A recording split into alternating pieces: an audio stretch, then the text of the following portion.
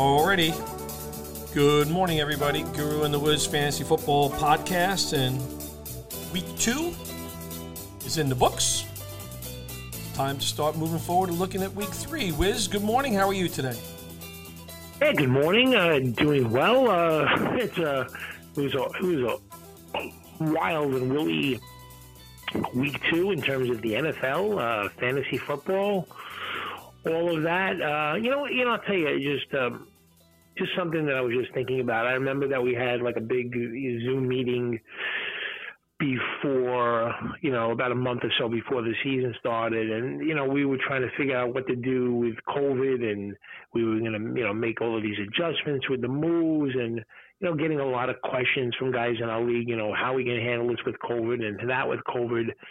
And I remember, going over the safety nets that we're going to use, but I remember telling the guys in the league that let's not forget, we're all concerned about the COVID and how it's going to affect, but the biggest thing in fantasy football that becomes frustrating and devastating to owners and is still the number one thing to concern yourself with are these season-ending injuries, these 6 to 8 week injuries, these 4 to 6 week injuries, and that's really the prominent thing in fantasy football that makes season-long drafting as opposed to drafting like on DraftKings a lineup every single week.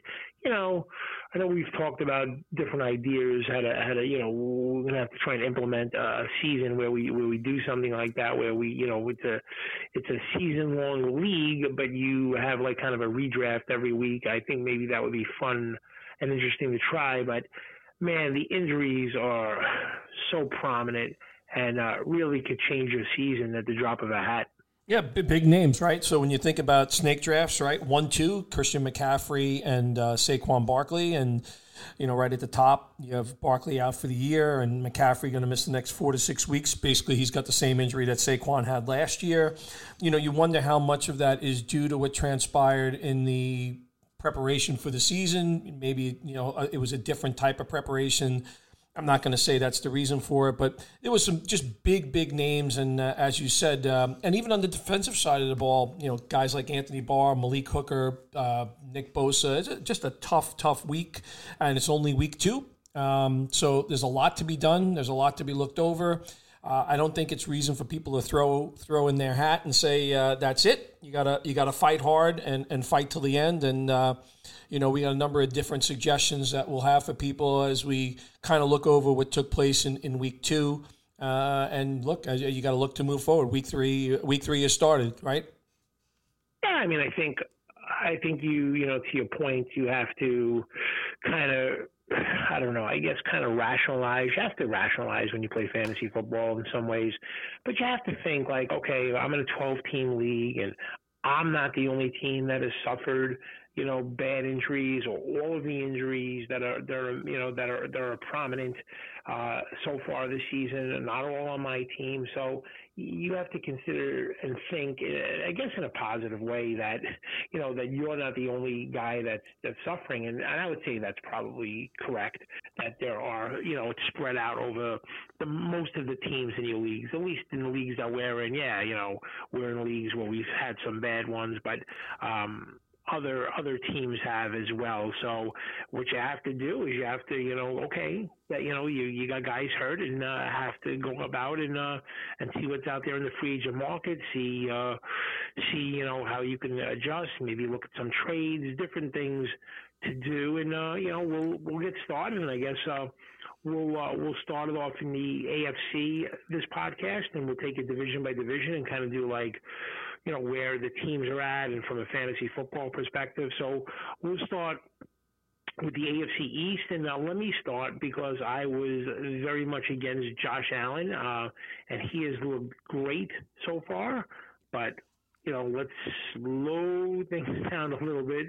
The 2 games were against the Jets and against the Dolphins, and he's looked good so far, and Diggs is really fitting in nicely with that team, and John Brown has had 2 good games as well. So I don't think there's really much to say about the Bills are, with the exception of, I'd like to see them play one of the elite teams in the AFC, and let me see what Josh Allen looks like. Still making some mistakes with errors in throws, judgment, being a little loose with the ball. So, I don't really have much to add about the Buffalo Bills. Just we'll see what happens when they play better competition. Moving to the Patriots. Again, Edelman had that great connection with Cam Newton against Seattle, but man, Seattle's secondary, they were down to like guys who rarely play in games in their secondary on that game. One guy was hurt, another guy got thrown out of the game.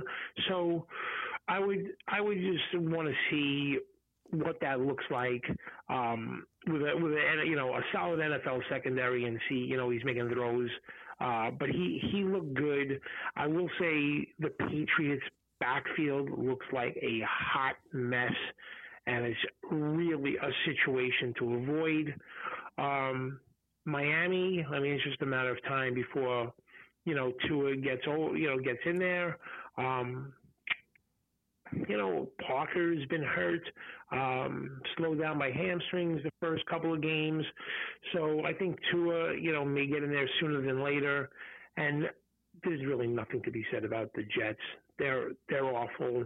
I had a diehard Jets fan ask me if he thinks that the Jets should try and go winless and take Trevor Lawrence, and that's pretty sad considering that they consider Sam Darnold their quarterback of the future. But for Jet fans to start considering that is sad. So how about you? Anything you wanted to add on or talk about as far as the AFC East goes?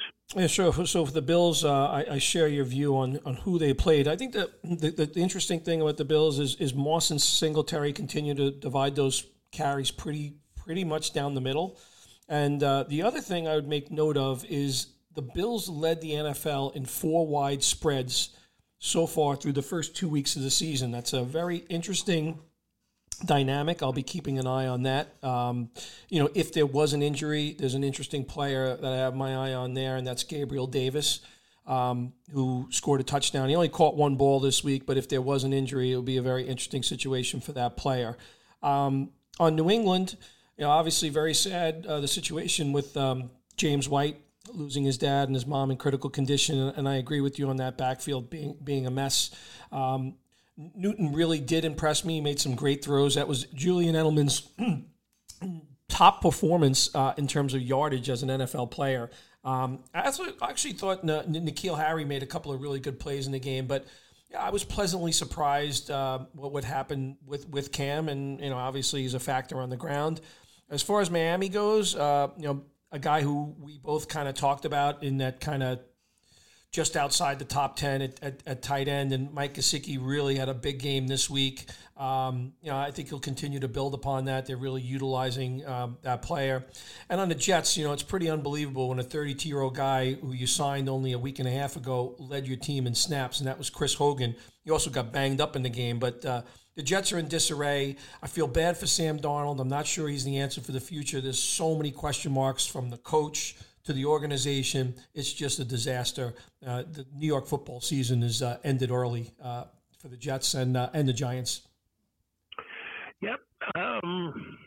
Let's move on to the AFC North, where there's a lot going on in the AFC North because, wow, the Steelers look good. The Ravens obviously good. Cleveland, again, played at home against Cincinnati, so we'll slow down with that one. But they certainly have a lot of talent, and there's a lot of things to like about Joe Burrow and Cincinnati as well. So let's start from the top. The Ravens, I think, I had a friend ask me in, another league what I thought about Mark Ingram this upcoming season. And I love J.K. Dobbins. I've talked about him on and on and on. But Mark Ingram is like Rocky Balboa. And every time, you count him out, think he's done, he just comes back. And after week 1, everyone was like, oh, my goodness, J.K. Dobbins, he's taking the mantle. It's starting in week 2 already, and forget about Ingram. And then, it was kind of like a reversal. I think, J.K. Dobbins is the guy that will have the better season, but you can't count Ingram out. He does enough good things, and the Ravens like to mix it up with their players, and it could change from week to week. And I think if you're an Ingram and to some extent the J.K. Dobbins owner, it could be a little maddening trying to figure that out. Marquise Brown had an elite game. He had like 100 yards the first half, week one, kind of quiet in week two. So they're spreading the ball out. The one constant seems to be Mark Andrews, who seems to be like a red zone force. I'm just so surprised teams don't start taking him away and making them do something else there. But, again, you have to worry about Jackson running the ball. So there's a lot to like about the Ravens. They have a lot of good players, and in some regards, it could be maddening owning some of their, fantasy players. Ben Roethlisberger, as we predicted, is going to be back this year. The rusts were shaken off in the first half against the Giants. The second half against the Giants, made some great throws. He had Chase Claypool down the sidelines for a long touchdown pass. Deontay Johnson looks fabulous. Juju Smith-Schuster is doing his thing.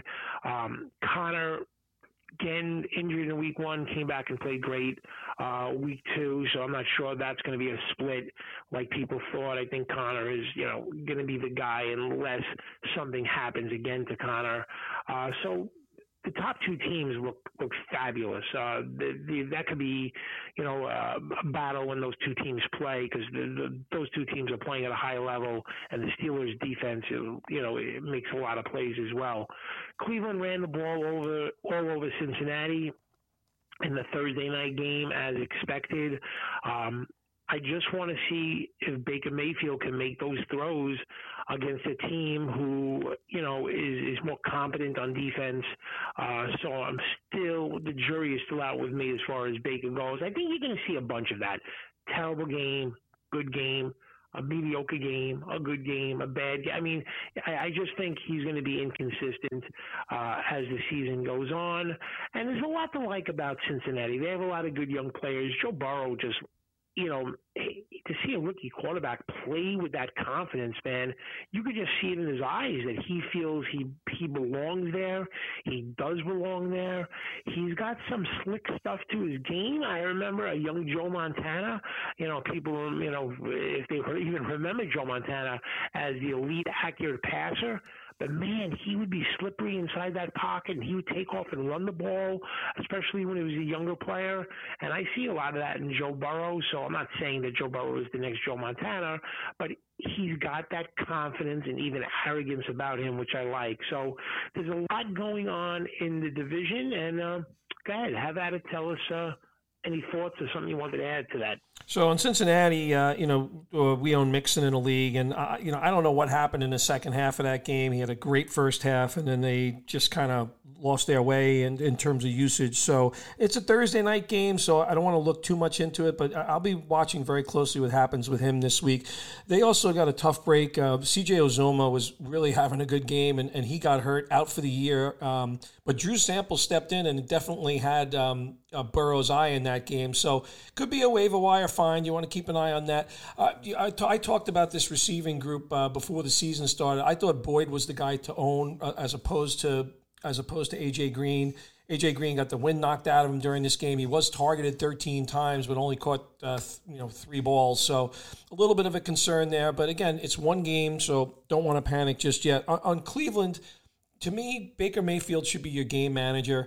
It's the lean on Nick Chubb and Kareem Hunt. I think both guys work and complement each other very, very well. I think there are times they should be on the field together and working in with those two tight ends as well, because I think the rookie that they drafted along with Bryant, along with Hooper, using that kind of power package can be very, very effective for Cleveland. So I look for a lot more of that. You mentioned Roethlisberger. I know how I felt about the player coming in the year.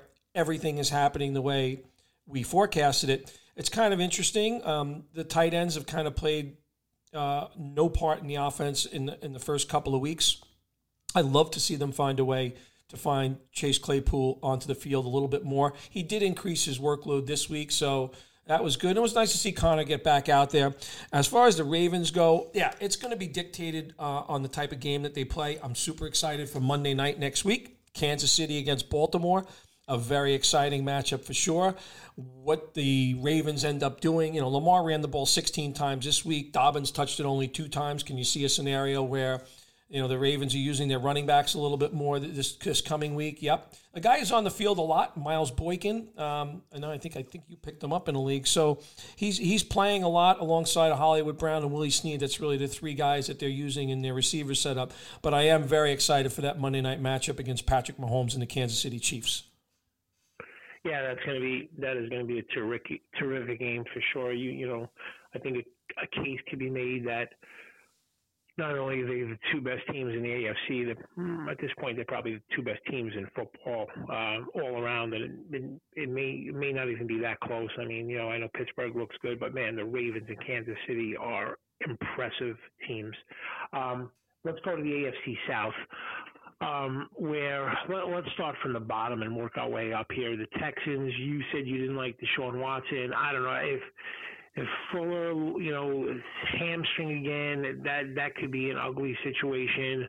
They're too much of a finesse team to me. Like, they have all of their players, finesse players, all of their receivers, Cooks and Stills and Will Fuller. And David Johnson, I just think they lack toughness and that presence over the middle. And boy, it doesn't look good for them this year. I mean, if they can't protect Deshaun Watson and allow him to make plays, their defense doesn't look good. There's really not much to like about the Texans. They have some great players, but they just too much of a finesse team for me and not enough toughness. The Colts got back on track. They dismantled my Minnesota Vikings at home on Sunday. I was really surprised they lost that first game against the Jaguars, but they got back on track. Lost Hooker, that was a tough blow on the defensive side of the football. But, again, I have been the leader of the Jonathan Taylor fan club, and I know there are a lot of people who went out and spent a lot, probably half or more of their move money on Nyheim Hines. And I think it's without an understanding of how good of a player Jonathan Taylor is. I mean, it's not going to be like a Melvin Gordon, Austin Eckler split from a few years ago. Well, Eckler's doing a lot of stuff in the passing game, and he's playing about 40% of the snaps. Jonathan Taylor is going to be an elite running back in this league, and with that offensive line, it's a perfect match. I consider much more. I think much more of that is to come. I'm a little concerned about T.Y. Hilton. He's played 2 bad games, and I'm not just talking about the stat line. I'm talking about the drops as well. But he loves to throw to the tight end, and their first 2 tight ends on the depth chart are hurt. Mo Alley-Cox stepped up. He's a big athletic guy. You may see more of that as long as Doyle and Burton remain out. The Jaguars look really good. They waited to the last play against the Titans. They lost that game on the road, but man, Minshew's got that Minshew magic working, and they have good offensive players, and Robinson has looked dynamic at running back. So there's a lot of good things to like about the Jaguars, especially on the offensive side. And the Titans are 2-0, and they've played 2 games where they could easily be 0-2, I guess, but they're 2-0. So they're winning these tight games, which is always a good thing. And they played without their number 1 receiver, A.J. Brown, this past week. Corey Davis, I know you love Jonas Smith this season and this past week. That was a good call by you as far as your predictions for the week. But they seem to find themselves in a lot of these tight games, and it seems like those are the type of games they want to be in. So the division is tight. I still prefer the Colts over the Titans when push comes to shove, but Good. Have at it. How do you think about what do you think about the AFC South? Yeah, so with Houston, yes, I was very clear on how I felt about Watson, and not the player, but the situation. I want to be slightly careful here, especially given that they played Kansas City and Baltimore in their first two games. So let's see what happens as we move forward in different competition. But look, they're going to have a tough time in this division because all these teams are coming to play each Sunday. But that Will Fuller hamstring is made out of crepe paper, and he got hurt again, and he disappeared, and a lot of people were wondering what the heck was going on. And it's just a player you cannot depend on. I'll tell you one guy who's looking very dependable there, and that's Jordan Akins, the former baseball player. He's on the field 80% of the time at tight end. I know they have Darren Fells there too, but this kid's athletic. He caught 7 balls this week. He got a touchdown last week. That's a guy I definitely keep a close eye on, especially given that I don't believe in this receiving core. As far as Indianapolis goes, Mo Alley-Cox, you really liked him as a pickup, and he did very well. I think there'll be games, depending on the situation, where Hines will have very big games. I thought this was going to be a more competitive effort, that Hines would be catching a few balls, and it didn't happen. Obviously, Paris Campbell got hurt, and that's an injury to watch. He sprained his PCL. He'll probably be out, 2 to 6 weeks, somewhere in that vicinity. And he was really starting to come on, both in camp and in game one. So disappointing there. I was a player I liked this week, but he never really got going because of the injury. Jacksonville, the Minshew Mania thing is great. I think the most interesting thing what's going on with Jacksonville, too, is the way they're using Laviska Shenault. I know you really like that guy as well. But he's rushing the ball. They're using him on all kinds of patterns. I see this continuing. I just love their offensive personnel. This is not a situation where this team is tanking for Trevor Lawrence. And Minshew's numbers have been just astonishing in the first 2 games. And, in fact, the 2 interceptions that he had were not even his fault. So, you and I really loved Minshew as a number 2. We thought he could be a top 10 quarterback, and right now that is looking like the situation. As far as Tennessee goes, Juno Smith, terrific. Tannehill in a game where I thought it was going to be a Henry show, and no A.J. Brown had 4 touchdown passes. So, he's picking up where he left off last year. So, it'll be a fight between Tennessee and Indy that I think if Indy eventually wins. But, like you said, hopefully T.Y. Hilton can wake up from that coma he's currently in. Yeah, I think those those are all valid points, and we'll see how that division plays out, and then finally we'll get to the AFC West, where it started out where the Broncos did so much drafting at wide receiver, and Drew Lock is the quarterback, and good young receivers, and things have taken a turn for the worse for the Broncos. Drew Lock is going to miss multiple games. With that injury, AC joint, I know they have that bye week, I think week 7. I don't know. They're going to rush him back before that. They'll probably be 0-5 or 1-4 or 1-5 or 0-6 by the time he's thinking about his return. So they probably won't play him before the bye week. Then you're looking at week 8. Cortland Sutton just could never get going, an injury in one of the last practice sessions, and then out for the year. So now they're kind of, have 3, 2 rookies and another young receiver with a backup quarterback in a division that has Kansas City who could score, and the Raiders offense looks better. So things have not started well for the Broncos. I'm concerned that it's going to be a lost season for them. Hate to say that this early, but it's a combination of what's happened to them and the teams in that division as well. So the Chargers had one of the weirdest things I've ever seen happen with Tyrod Taylor, getting that injection for an injury that nobody was transparent about. Nobody knew that he suffered the injury on Friday. Which you've talked about a lot. Yeah.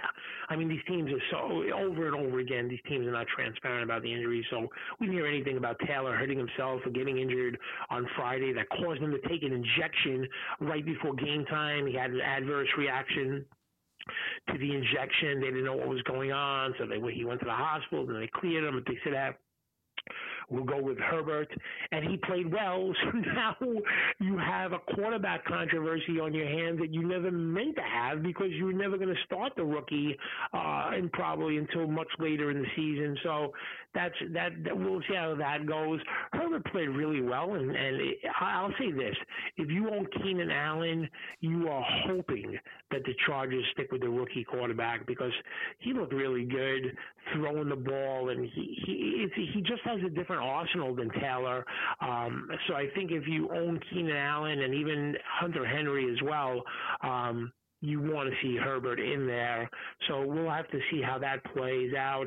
You had a great pick with the Las Vegas Raiders. You had a lot of bad picks this past week in terms of pickups, but Jonas Smith and the Raiders were on the money. You predicted them to win the game outright, and it didn't look good at 17-7, but I don't know what the heck happened. We'll get to the NFC one. We'll talk about the Saints and Drew Brees in the next podcast. But the Raiders look really good. They're spreading the ball out nicely. I mean, it all starts with Jacobs. And, yeah, the Saints really wanted to take away Jacobs. And for the most part, they did. I think he used 80-something yards rushing. He ended up with maybe close to 100 yards in total offense. But, there's a lot to be said. They have two young superstar players. I mean, two guys who are certainly top five at their position in Jacobs and Darren Waller, who just looked fantastic. I know there are a lot of people, we talked about this in the preseason before the season started, that some people thought that Darren Waller was a fluke last year, but I don't know. I think he is so athletic. I mean, we grabbed him in the league that we're partners in. I have him in a few leagues this year. I didn't understand the thinking behind that one bit. But he looked great. And then they sprinkle in all of those other guys. I mean, that's what John Gruden likes to do. He likes to give you a Renfro in the slot here and the kid from South Carolina, Edwards, there, and Nelson Aguilar, and Zay Jones will make an appearance.